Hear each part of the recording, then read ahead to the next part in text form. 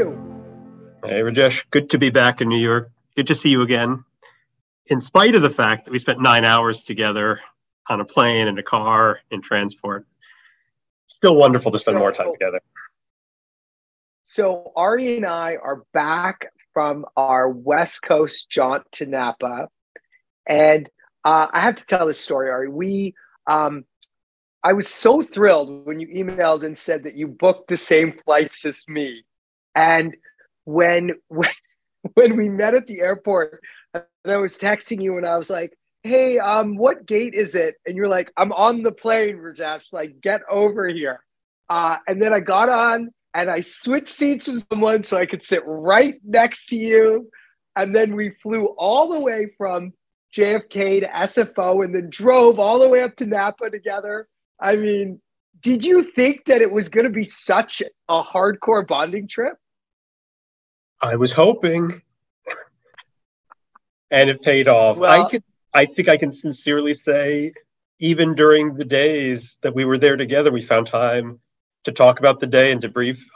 I didn't run out of things to talk about, so hopefully you too. I felt the same way, and I thought that the best part of my day was when you were like, I was at the bar and it was late, and then you're like, I'm leaving now, Rajesh, and you're like, I just felt like I had to come and say goodbye personally after all the time that we'd spent together today. I was totally thrilled. But what did you think of the WPP? We were out West Coast for WPP Stream, which is a unconference that WPP runs. Like, what were your impressions of it, Ari? I was told it was an unconference, which I don't know what that means. And then at some point, you or someone described it as more summer camp than conference. And that description for me captured more than anything else. It was a fantastic experience. The more I reflect on it, actually, the more I feel I got from it.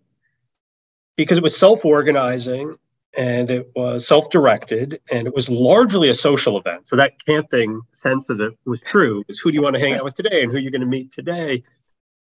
And then I actually took some practical lessons from some breakout sessions. There was something on neuroscience that I thought was brilliant. There was a session about the upcoming election that I took a lot from on a personal level.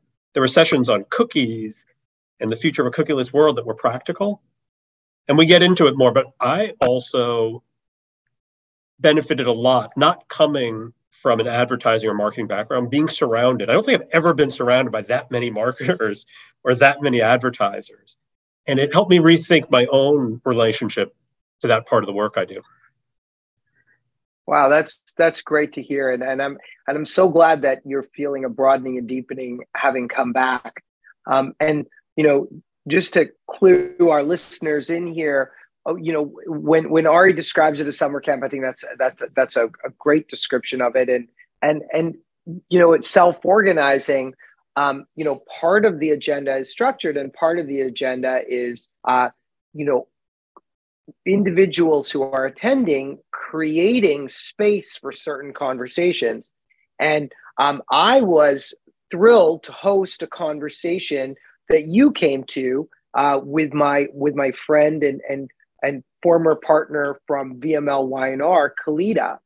And we had a topic titled Storytelling, from Storytelling to Story Living.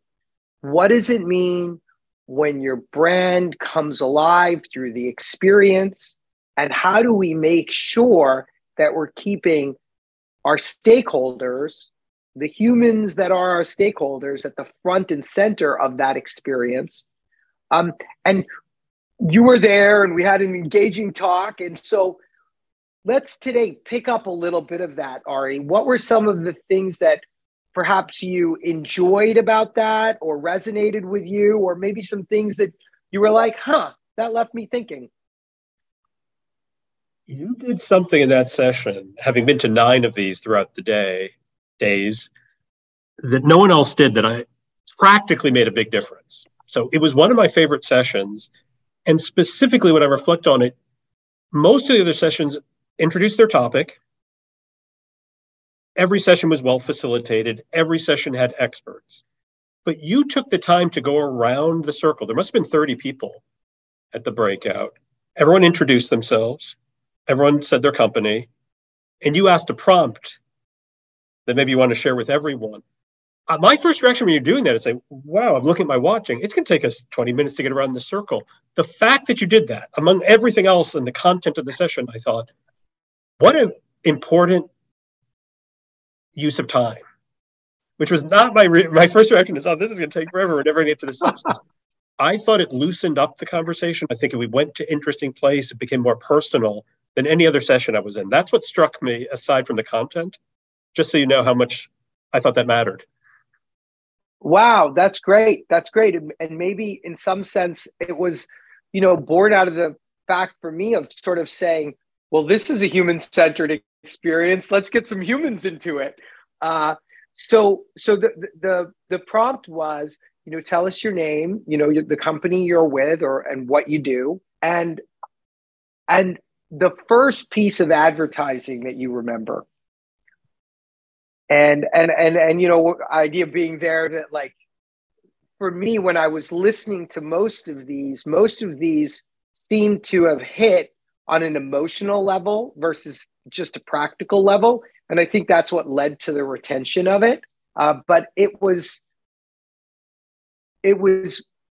great that you felt that as a result of doing that, more people, I think, one, we probably had more empathy from where each person was coming from when they shared their comments, but two, that it really loosened up the discussion.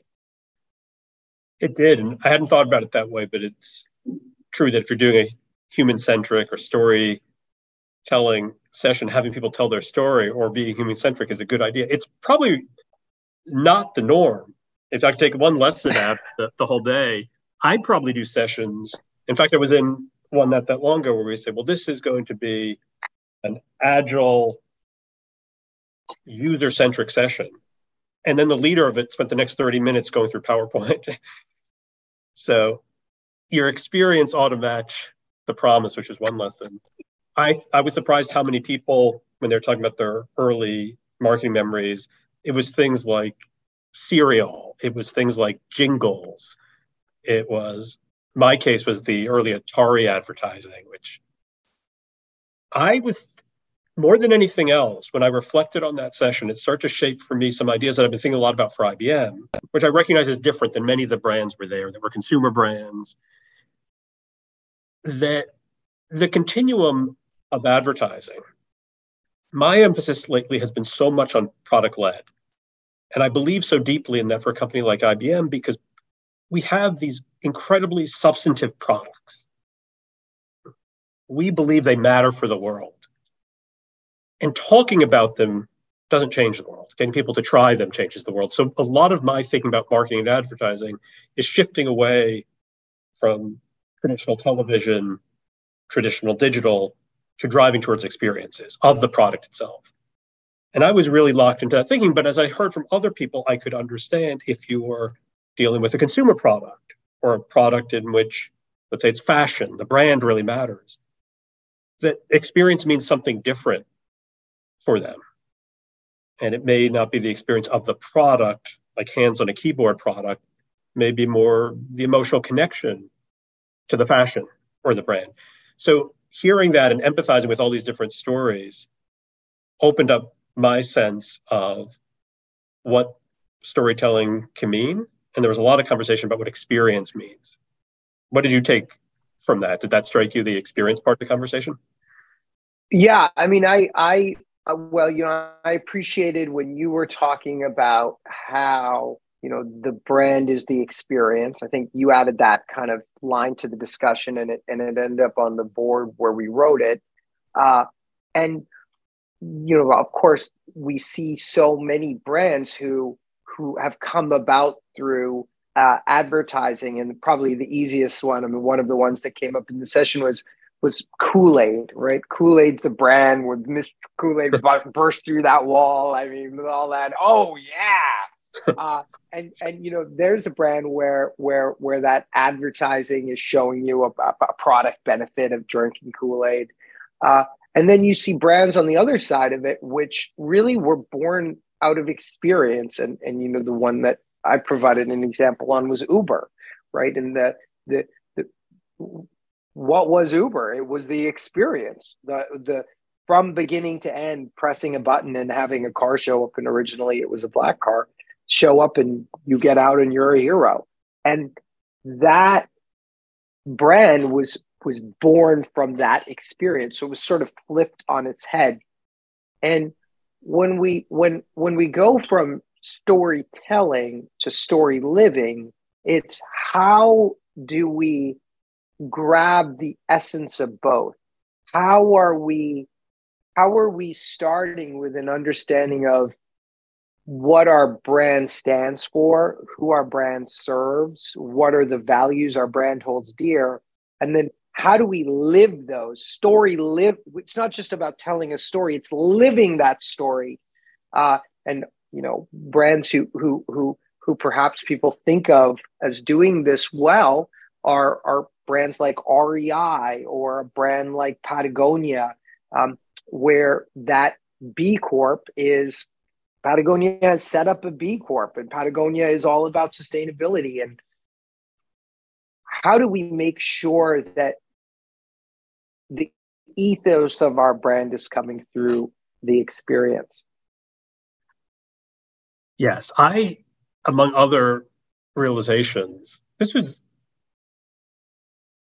a little funny, but there's a profoundness to my flight home where I was thinking about why I don't think I'll ever be an advertiser. I'll never be on that side of the business. And part of it is one of the things I feel really comfortable at with IBM is the emphasis on the product.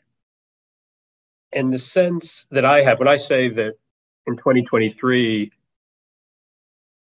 your brand is your experience. My sense of that for us is I can put all the 30-second ads on TV I want, and I can talk to you about IBM. And then you're going to come to IBM.com and you're going to try Watson Assistant or Watson Orchestrate.